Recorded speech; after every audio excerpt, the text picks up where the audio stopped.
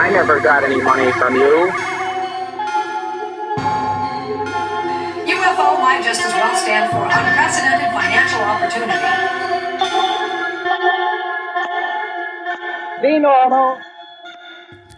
This is The Saucer Life, a podcast in which we examine concepts, events, or people orbiting the world of flying saucers. Few preconceptions, snark when justified, no belief, no debunking. No, I'm not going to get into who is a real Native American and who is not. This is the Terra Papers. Okay, so, way back in the day, not sure which day, not the exact day, because I didn't live in an area that got Art Bell, but sometime afterwards, on one of those days, I heard a coast-to-coast AM interview on the Hale-Bopp comet.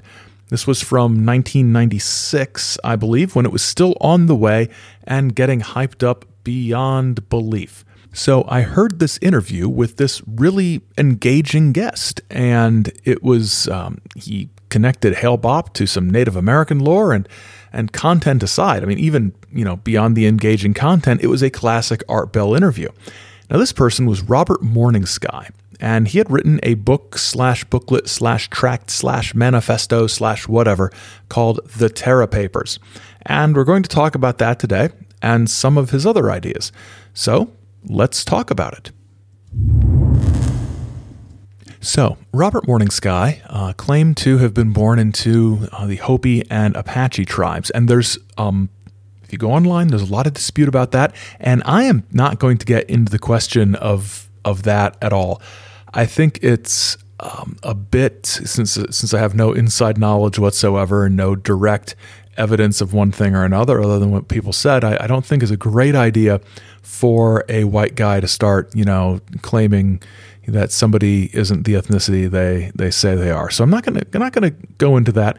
And he's gone into some stuff far beyond and after his Terra Papers and sort of space-oriented thing. And I'm not going to get into that either because it's not really flying saucery. Although, for something more recent, stay tuned all the way to the end for an interesting twist. So, biographically, this is from part of the introduction to the Terra Papers, and it fits in with how Morningsky represented his past and his experience on various radio programs. I am called Morningsky, Robert Morningsky. My grandfather was one of the 6 young Indian rescuers. When I was young, my grandfather told me the story about his star visitor. He and his friends called him Star Elder, a name given out of respect. But as time passed, his name was revealed to the youths. He was called Bekti. This is his story, and mine. In the late 60s, I was enrolled at a university in a religious studies program. Toward the end of my studies, I submitted a paper that briefly summarized the history of man and Earth as told by Bekti. I titled the paper Terra, A Hidden History of the Planet Earth. I was sure I had presented a well-researched and well-documented work. It was immediately labeled a work of outrageous, if not blasphemous, distortion of historical records, and not of the caliber of a serious student of religion. The Terra Papers, the story of Bekti, nearly got me thrown out of school. So that's the crux of the story, or at least this part of the story. Alien crashes in the desert, or what we would have thought of as an alien, and the young men who later would become elders, including Morningsky's grandfather, talked to them. This is supposedly, dun dun dun, in 1947 in the American Southwest. Morningsky grew up with these stories and just accepted them as fact. And after his sort of shunning by the academic community of this story, this narrative with which he'd grown up, he turned to the UFO field for answers, which is something I think we can all agree you should never, ever, ever do. In frustration, I approached a UFO organization and some UFO researchers reasonably confident that they would be most interested in my story. To my surprise, I was rejected offhand. I was advised by one researcher that UFOs were quite clearly a phenomenon of a technology and not the works of the mythical beings of primitive peoples. Curiously, he is now a well-respected UFO author and has recently released a book on the ET Native American connection. Now, if you're wondering who this might be, in an interview with Jeff Rentz on the, I'm trying to think of what it was called at the time. I think it was still called The End of the Line, back when it was more of a UFO paranormal-oriented show than what it's become now. Anyway, on that appearance on End of the Line with Jeff Rentz, Morning Sky strongly suggests through the use of initials that the author he's talking about is Brad Steiger. So academia doesn't want him, the UFO crowd doesn't want him, although he will get back into the UFO crowd later. In the 1990s, at the height of the popularity of the Terra Papers, there is this description of his then current activities that featured on a website. Robert Morning Sky travels almost constantly, mesmerizing audiences large and small around the world. He demonstrates traditional Native American dances, then tells his story in living rooms, theaters, in school auditoriums, on radio and TV shows, and in personal interviews. Anywhere people will listen to him. He has quickly become a favorite speaker at expos and UFO conventions. His words resonate with truth. People receive answers to far more questions than they could ever think to ask, and they come back to hear him again and again. Morning Sky has been subjected to several burglaries at his office with confidential files and computer equipment stolen. His travel trailer was vandalized. His life has been threatened. He has suffered great losses, but he made a promise to his grandfather, and that promise will not be broken, no matter the cost.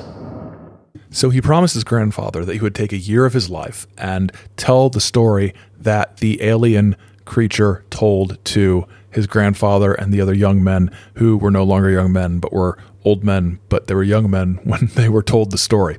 So, to return to the Terra Papers, the book itself, he closes out the foreword with this troubling prediction. Man will soon be surrounded with images of asteroids and falling fiery comets. Black pigs will be seen everywhere, as will angel figures. Dinosaurs will become children's heroes, and violence will be the foundation of their play. New airborne diseases immune to existing treatments will surface. NASA will be rendered weak and impotent, if not terminated. A galactic war of conquest rages over our heads. Earth and man is the prize. I want to know more about these black pigs that are going to be roaming the earth. Seriously, though, this sounds very science fiction-y. You know, there's a war in heaven that's going to be affecting all of the earth. Now, the book proper, which came out in, I think, 95, I should have mentioned that, it opens with a sort of prelude thing, a sort of frontispiece. I'm not sure what to call it. Epigraph. It's an epigraph, I think. I don't know.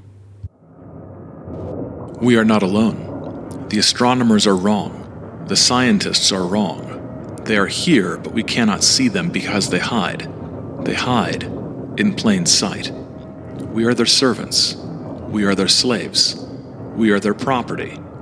We are theirs. We are their property. This is very, very, very Charles Fort-like, isn't it? The property line is sort of attributed to Charles Fort from his writings. I think John Keel sort of amplified that idea. Now, Morning Sky's sort of use of this, I don't think it's probably an intentional ripoff or homage, depending on how you want to say it. So the basic story is that in 1947, a group of Native American boys in the Southwest met a being called Bekti, who told them a story. In time, the star being would come to trust the six. By using a small crystal to create images, the visitor began to communicate with the young men. Calling him the Star Elder, the youths sat at the knee of their friend, examining all of the crystalline images with great care, piecing together the incredible history of our solar system and mankind itself. Star Elder's message was simple. Star beings have been here since Earth was a barren rock. They were here when man was created and have been here throughout his evolution. In some cases, their involvement was benevolent. In some cases, it was not. Man has been guided, and he has been misled. The star beings have been our gods and our devils. They have always been here, and they are still here now. When pressed to explain his presence on Earth, the Star Elder stunned the six. There was a war in the skies above. His ship had been downed by enemy forces. Again, this sounds very sci-fi. It's almost space opera-like. Right? His spaceship had been shot down by enemy forces. He crashes. And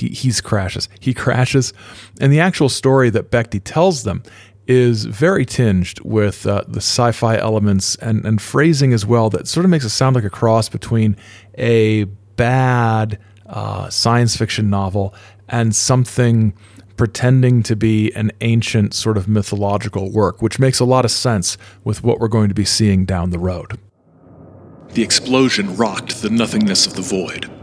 Primordial essence was thrown violently outward, like a primeval ocean. Wave after wave crashed out into the black pit of the void. Nothingness beheld chaos. Chaos poured out into nothingness. As the primeval waters streamed outwards, rivers of dark essence swirled together, forming huge whirlpools. As the whirlpools spun inward, the essence condensed into clouds of gas. Superheated from the compression forces in the core of the swirl, sparks ignited the volatile clouds. Explosion after explosion formed enormous balls of fire, supernovas of brilliant red and dwarf stars of blazing blue. Like islands in the waters of essence, the stars formed from the swirls in the spinning galaxies. Time after time, the process was repeated in the void. Time after time, a galaxy was born. In time, one of these galaxies would come to be known as Eridanus. This is a history of one small part of Eridanus, and a tiny world known to us as Earth. So, Eridanus is our galaxy. Over time, life develops in Eridanus, including a form of life called Eridanus man.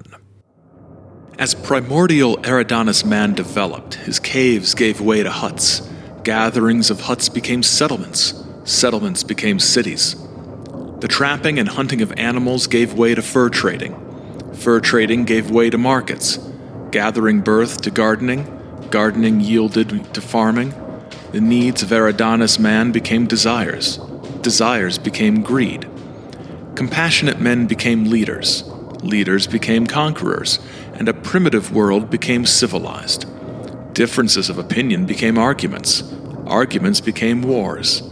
Curiosity and necessity gave birth to technology. Early Eridanus man had conquered his world. And then Eridanus man looked up into the skies, and he saw his moon. He created ships to carry him skyward, and his conquest of the moon began. As he stood upon the moon, as he surveyed the lunar cities, he looked up and saw the stars above him. Seeking more, he moved skyward again. This time, neighboring worlds were discovered. Eridanus man conquered the environment of the new world, and the cycle began again. Eridanus man doing all right for himself. Now, there's no sense of timeline here, so we can't tell how long this whole process took.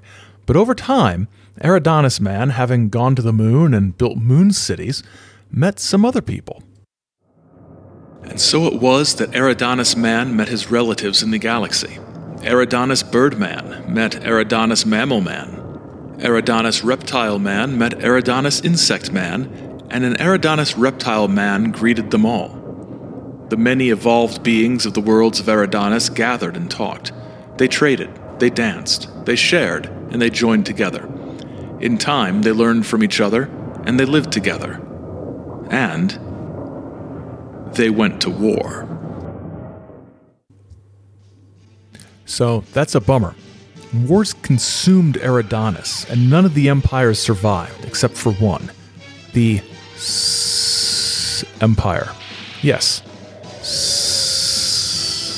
Empire. This was called this because, quote, so called because of the hissing sound they made as they spoke. They were the supreme masters of war, we are told, and were led by queens called the T, or T. Actually, T is probably better. Why were they called that? I have no idea. Why is this music playing in the background? Wait for it. It's because of Eridanus.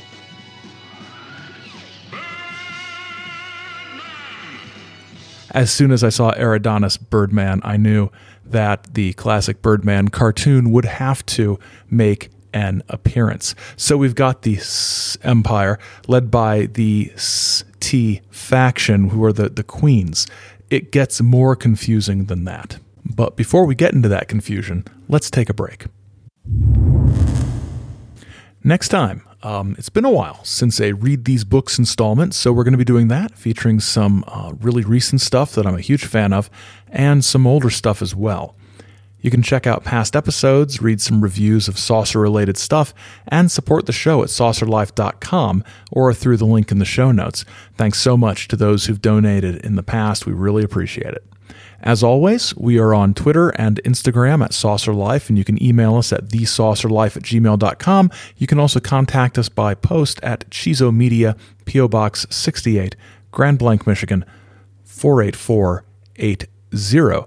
The Saucer Life is available, as you all know by now, anywhere you can find podcasts. So go ahead and smash that subscribe button, man. No, don't. Neither will I ask you to give us a 5-star review, because no, don't do that. Don't play into the game of feeding the machine's algorithms, man. Anyway, back to the show. Okay, so we've got the S and the ST, and then there's another group that is going to come into this, but it's also confusing. Here's a little bit more from Morning Sky that hopefully will clear things up. In a galaxy of chaos and war, the beings had no peer or competition. Ruthless in command and efficient in their cruelty, the T queens were brilliant politicians and war strategists, using events to advantage and manipulating wars to their advantage and gain. Providing the royals with the power to conquer and reign over their foes was a powerful military force, unmatched and unequaled by any other. Comprised of tall, imposing figures, the warriors were blood-soaked warriors with frightening dragon-like faces. Though evolution had long since removed their scale-like skins, the plates on their body armor gave an impression of fierce dinosaur beings. Only a long ridge of bone rising from the forehead and trailing back and over the head remained to hint at their reptilian ancestry. Known as the MK or MG, the appearance of the warriors alone was enough to strike fear into an opponent's heart. Countless wars over billions of years had taught the queens a vital lesson. An enemy or rebellious subject serves no purpose if executed, but if the brain was reprogrammed, resistance was eliminated, and an able body was added to the labor force. Mind control was the science of choice. Now, there's also another group called the Arian, which would become known as the word or place Orion. Arian, get it? You get it. But though it had become the epitome of power and might, a symbol of brutal rulership and unrelenting aggression, the fates would play a curious trick on Arian. In their quest for galactic power, the warriors had looted the palace treasuries of their victimized worlds. The cultural riches of conquered worlds were placed on display in the museums of Arian, making the empire the center of Ninth Sector culture and wisdom. Arian became the showcase world for poetry and music, art and dance. It was a step, however unknowing, for the evolution of temperance in the psyche. If this seems confusing, don't worry. You are not alone. Now, at the same time, you've got the S and the T and the Arian / Orions. There's also some pages where Morning Sky goes into the origins of Earth terms that are connected back to this MK and MG groups that he mentioned a little bit ago. So I'm not going to go through all of these, but he says the following words are the following are various words of MK MG origin: magister, which is master or chief in Latin; magus, magician in Latin; The following are English words of MKMG Oregon. Make, to force. Amok, chaos, turmoil. Major, huge or greater. Mega, huge or enormous. The word majesty comes from these alien letters. Also, MJ-12 or Majestic 12, the UFO operations group that is reprogramming the brain. And the terms Ariane and or triple S, Ariane is the origin of the term Aryan, which he defines as the super race of Adolf Hitler. Or the SSS group, that's where we get the SS, the elite military of Adolf Hitler. Really? Really? Seriously? This is taking the... I'm taking these two words that have nothing to do with each other but kind of sound vaguely similar, and I'm going to point out some sort of conspiracy based on that to a whole new level. So, we've got the Ariane, we've got the... There's also the Empire, or RRR, or the Asa Empire. It gets confusing again, and I will let Robert explain. Though the reign of the T queens on the 9th sector was seldom challenged, of great concern to the Ariane queens were the movements and expansions of yet another race called Evolved from vicious mammalian predators, the were still in the early stages of development, their thirst for expansionism unburdened by the softening that continual wars and time brought on. For the race, war was the entirety of existence. All else was meaningless. Life itself meant obedience and total commitment to the kings. Anything else meant death. So quickly did they create their empire, so ruthless were their techniques, that the would become known as Asa, or overlords.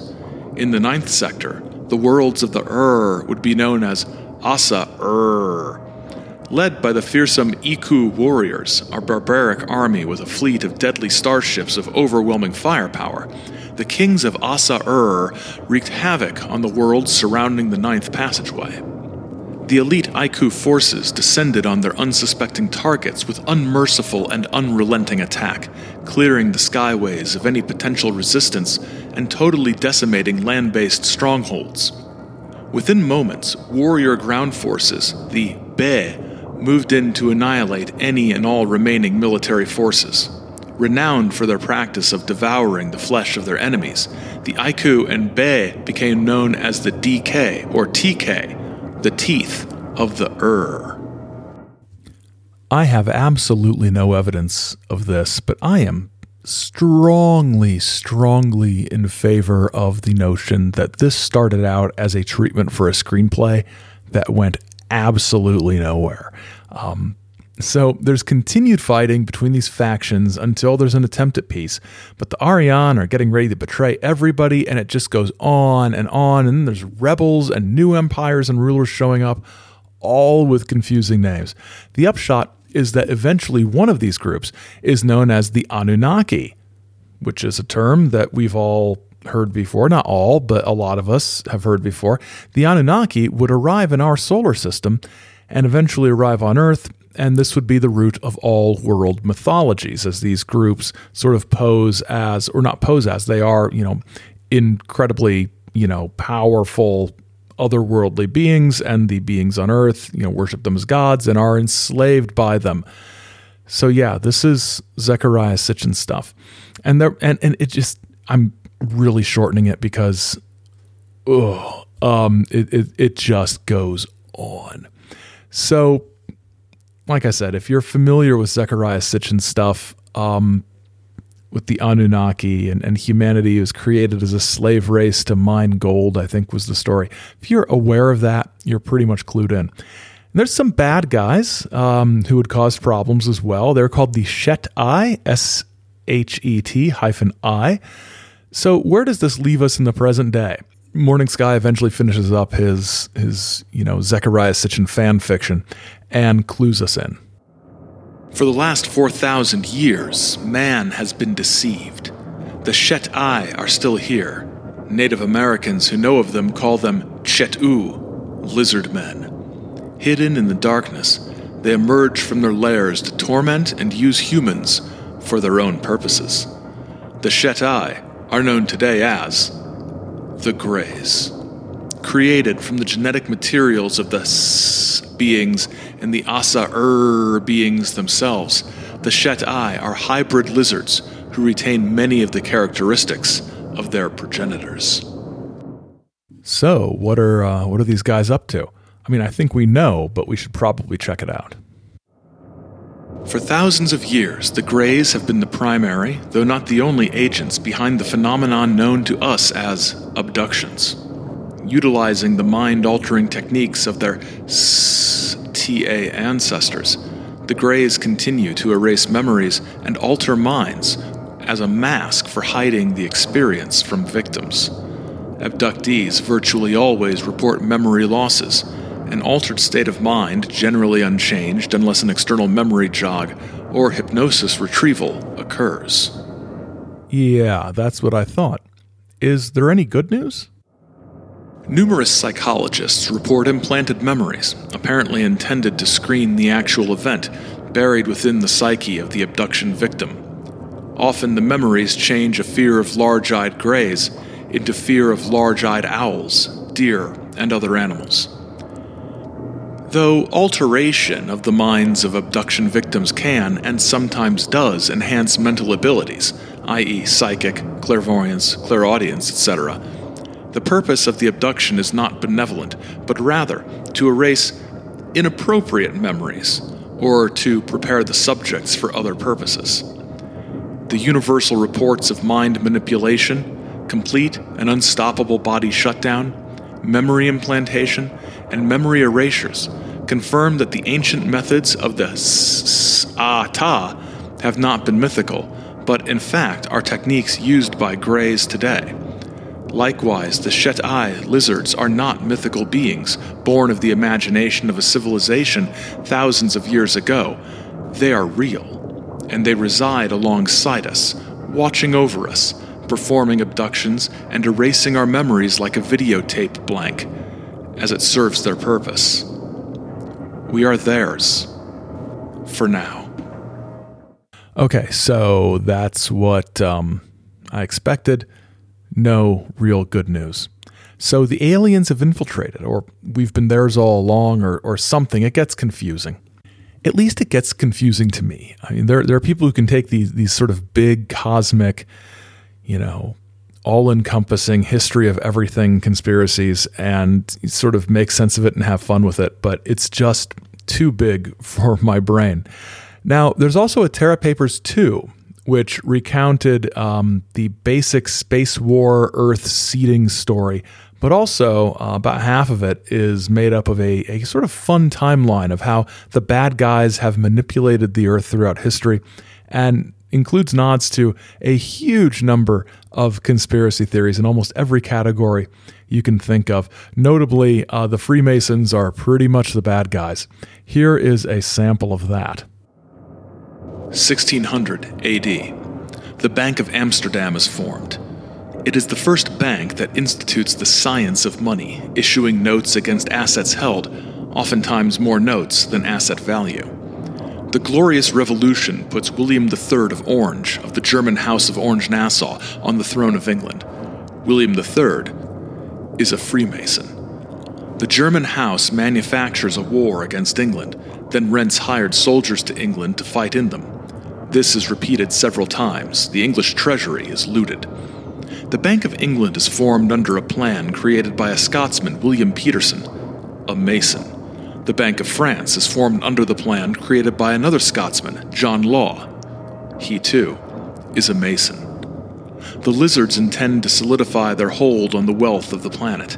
Sirian and Orion crews that sneak in cannot be allowed to possibly undermine their power base. Banking must be centralized.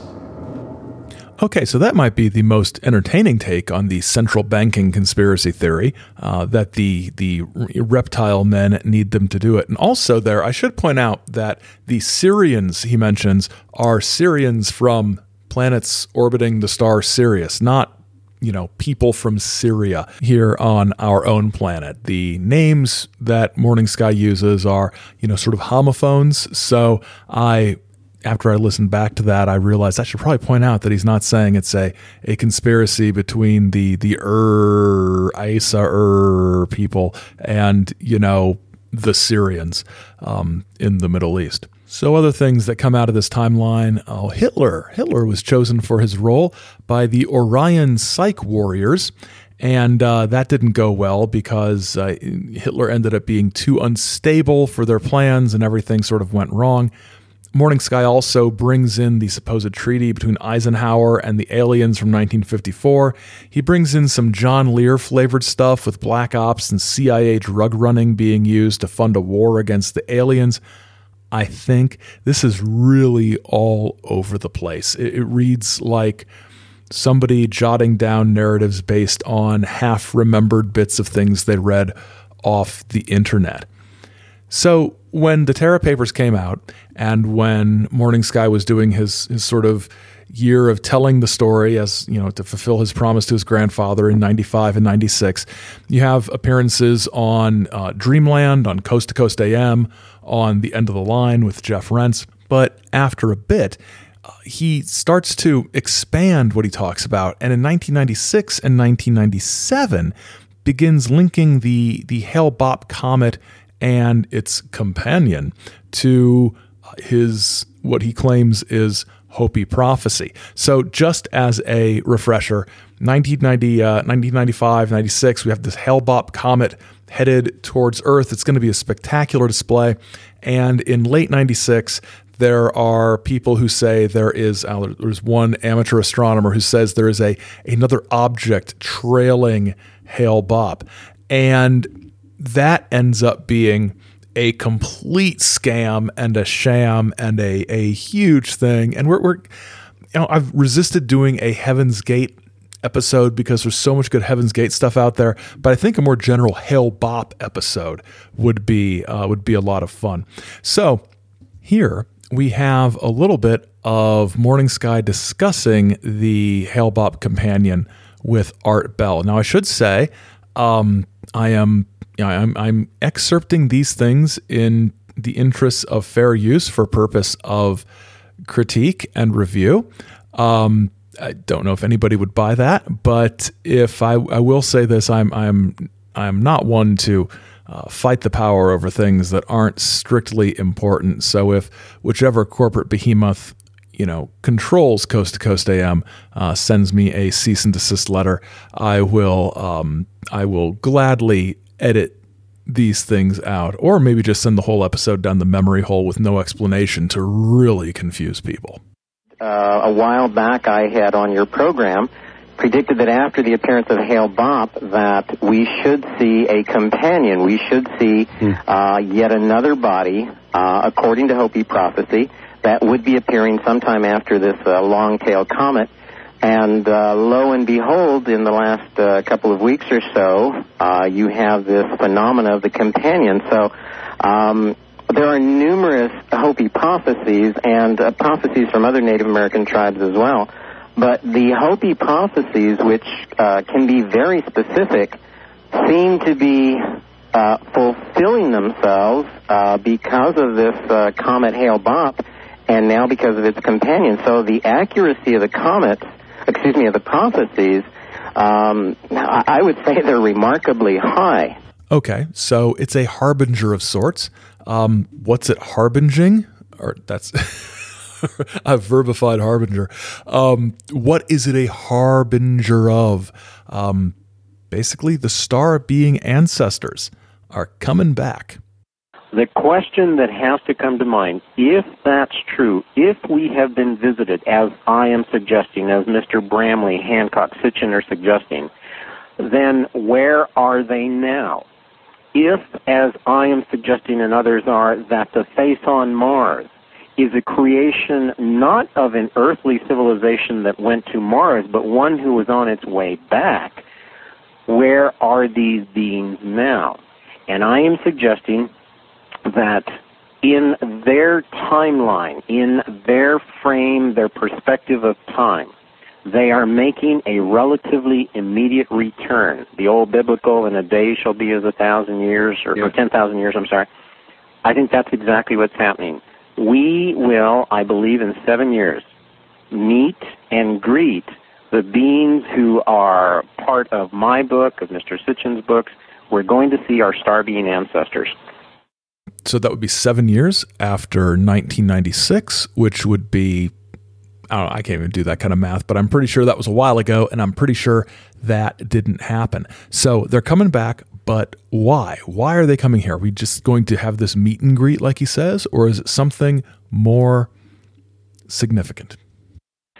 I'm going to suggest that humankind is part of a grand experiment, not to create a hybrid race in the stars, not to do some of these outrageous stories that I hear, but in looking at books like the Bible, in looking like in books like the Quran and so many of these ancient texts, and if you look at some of the old Hopi teachings or the Aborigine teachings, we, humankind, is an experiment, a grand experiment. And I believe we have been given the tools, we have been given the wisdom, we have been given the opportunity, in essence, to prove ourselves. Now, whether one looks at it in terms of the biblical God who is saying, okay, here is a chance, you are being tested as to whether or not you're going to be in heaven, or you're going to go to the other place, we have had an opportunity. And I'm suggesting that in 7 years, they're going to come back and they're going to check on what we have done with what we have been given. Yeah. I kept that little Art Bell sort of verbal ejaculation in there, just for fun. So this isn't sounding good. As a member of the human race, and as a member of the human race who was around when this was happening, I wouldn't have wanted any supreme being to come back and see what I was doing in 1996. Okay, I was sitting around in my dorm watching bad movies, but still nothing to be proud of, right? Okay, so this isn't sounding good. What's going to happen? Well, now I'm going to ask you to put yourself in a position that you cannot do, but try for the sake of our conversation. If you were the purifier, which would come and pause and take a look down at what's going on here, how would you, presently viewing society, what would your judgment be? Okay. Let me, I'm glad you don't want to put me on the spot. Let me answer that in what I am sure the prophecies would suggest the purifier would do. If I were the purifier abiding by the prophecies, then what is suggested is going to happen. The qualifying factor in who is going to be oven cleaned or removed or who remains, yes, oven off. The key is whether or not this individual, one at a time, one human being at a time, has lived up to the promise made thousands and thousands of years ago. Now, in researching the world's oldest religion, I have come up with a scenario that not only matches Hale Bopp and the crop circles, but it suggests what this path is. Given what I see in general across the globe, I would say that if I were the purifier, there wouldn't be a lot of people left on the planet. Now, that is not my choice. That's not my decision. If I personally had a say in it, I wouldn't do that. But based upon the rules, at least that which is established for the purifier, we have not lived up to the old ways. And perhaps in your next segment we can talk about what the old ways are. But we are not living up to the old ways. We have given up our humanity. We no longer have common sense. Our world is no longer concerned. We no longer are taught to make sense. We're taught to make dollars, and that is, I think, our downfall. This sort of judgment would take the appearance of eliminating everybody who wasn't pure of heart, which would be I think everybody, but it was sort of, metaphorified as being a cleaning out of the Petri dish after a failed experiment. And for his part, and to his credit, Art sort of, makes the point that he has a real problem with sort of, broadly speaking, New Age types talking very blithely about earth changes and cleansing of humanity, as though it wouldn't involve a massive amount of suffering and hardship for the people on the bottom rung of the ladder, socioeconomically, materially, who are just trying to survive and might not have had the opportunity to go out and do the work necessary to rise up to a higher spiritual level. Anyway, when Hale-Bopp turns out to, sort of fly by the earth with no companion and no real issue, at least as far as the actual physical effects of the comet are concerned, Morning Sky turned to other topics, conspiratorial topics that were briefly discussed in the Terra papers, too. It was a dangerous business. Something has happened to you now. I know you don't want to discuss it a lot, but I've got to ask some questions.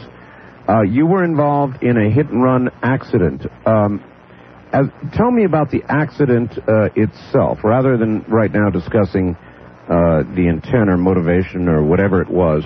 Tell me about the accident itself. Well, I was in early June. I was preparing for the Gathering of Elders at the Star Knowledge Conference in South Dakota, and I reside out in the hot Arizona desert, and I normally go running quite late in the evening because it's cooler. And I actually seldom exceed 2 blocks from where I actually reside. And I was out running in the evening, and I've done this several times, and I've always been careful. And this one time, I just he came out of nowhere, and we argued, and he won. So I... Were you running when you were hit? Yes, I was. He came up from behind me. Did he have his lights on? No. No lights? No. Obviously, had he struck you head-on, okay, I don't know, I'll ask, but I would assume that had he struck you head-on and actually run over you in the classic way we imagine it, you wouldn't be here talking with me at all. So was it a glancing blow, or how were you hit? Well, I was running actually on the side of the road, and I don't want to sound like I'm tooting my own horn, but I am a dancer, and I have performed in many powwows and I'm very much aware of that, yes. My presentation. So I like to think that I'm healthy and stay in shape. And actually what happened was when I heard, perhaps even felt the car behind me, and I don't know why I didn't hear it. I don't think I was caught up in any thoughts, but I turned enough to see it coming, and I literally just leaped as hard as I could to the side of the road, and I was very fortunate in that I can't say that I actually recall the collision, but I actually, when I hit a grass, I was kind of near a ditch, and I rolled down into the ditch, and I stayed there for just a few moments just to see if I could hear or see anything. I didn't, and as I said, I was only just a couple of blocks from home, and I managed to make my way back home. So I take it this car didn't slow, didn't stop? Oh, no. Didn't say... No. No. There was no horn, there was no... there were no lights, there was... again, I don't know how it got behind me. It just was there, and the next thing you know, I was a combination of my just, I guess, out of sheer panic or reaction, I jumped to the side. And, yeah, sure. What time of night was this? Would have been about somewhere between 11 and 11:30 in the evening. So somebody tried to murder you. I mean, at 11:30 at night, Robert, dead dark, no headlights, not stopping after the accident. Somebody tried to murder you. I don't see how else anybody could add that one up. Well, I can add it up this way. The man was jogging in the middle of the night and probably got clipped by a drunk driver who forgot to turn his lights on because drunk drivers generally do dumb things like not turn their lights on and hit people who are out jogging in the middle of the night. So what was the stuff that Morning Sky was into that was so dangerous that somebody was going to run him over and leave him for dead?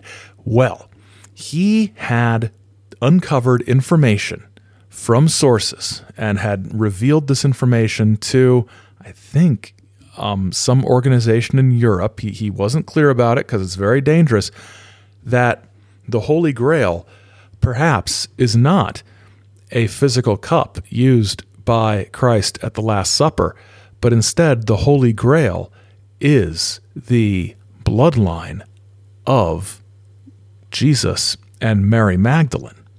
That's right. Robert Morning Sky apparently had picked up a copy of Holy Blood, Holy Grail at Goodwill or something, which you can always find a copy of Holy Blood, Holy Grail at Goodwill. It's just there. Or failing that, the Da Vinci Code. He connects this to the Knights Templar. He connects this to the, sort of official Christianity's sort of diminution and denigration of the notion of a sacred feminine. He's treading a lot of ground that has been tread a lot by people who haven't been, run off the road while jogging to cover this up. It's kind of pitiful, and I think that was his last appearance on Coast to Coast AM. So to sort of summarize Robert Morning Sky, he was one of these people, and he's still active. He's still sort of really focused on the sacred feminine idea. It's outside the scope of our flying saucer stuff here on the show. But if you go to, I think it's robertmorningsky.com, you can see what he's been up to. But it's very much an attempt to work Native American traditions and mythology into the wider world of UFO and extraterrestrial visitation narratives, but doing so in a way that was very much akin to what Zecharia Sitchin was doing for Mesopotamian myths and had been doing for a while. We should probably do a Sitchin episode at some point. But he brings in, people from Sirius. We should talk about the whole Sirius thing, the book, The Sirius Mystery, and so forth. And speaking of Sirius, the writer Robert Anton Wilson talked a lot about the Sirius conspiracy and that whole story. You might be familiar with it. If not, we'll be doing an episode in probably this year about that. But at one point, Robert Anton Wilson had spoken fairly highly of Robert Morning Sky's work, which some people had thought was fairly interesting. So there's that as well. Oh, there's one last thing from Robert Morning Sky's current website. He says this. More than 30 years ago, I presented a paper in which I suggested our world was visited by beings from the stars. My Terra papers were based on a thesis I wrote many years earlier. My thesis was based on the data and records available at that time. Now, so many years later, with far more information in scientific and historical fields available, I can say my original thesis premise was relatively accurate, but my inclusion of star beings visiting in spacecraft was wrong. It was the accepted premise at the time this would be the only explanation for ancient stories of sky beings descending to Earth. I had missed a key point. In my History of Mankind section, I offer and agree with the findings of NASA. No trace of extraterrestrial life in our universe has ever been found. And, contrary to popular opinion, there is no conspiracy to hide any such evidence. I also examine alien artifacts offered as concrete evidence of alien visitations. The evidence will speak for itself. So basically, never mind. Instead, why not read this new stuff I'm writing and talking about? So, kind of an anticlimax, but what's interesting is even until relatively recently, you can find, through Google, posts where people are talking about the Terra papers as though it's something he just wrote last week, and he's still completely on board with everything he wrote in there, not realizing that he sort of had walked that back a little bit, as we all do sometimes. Thanks for listening. There's a link to the Terra papers, both 1 and 2, in the show notes, but no link to the Art Bell material used. If you like old Art Bell, Coast to Coast AM's paid membership has a wealth of old material, and it's a highly recommended service. Music and special sounds today were by the Chizo Media Radiophonic Workshop under the direction of Freddie Von Ronke. The associate producer of The Saucer Life is Simpson J. Hanover III, and The Saucer Life is a production of Chizo Media, LLC. Chizo Media. Our heart is with the people. Till next time, keep watching the skies, because the skies are watching you.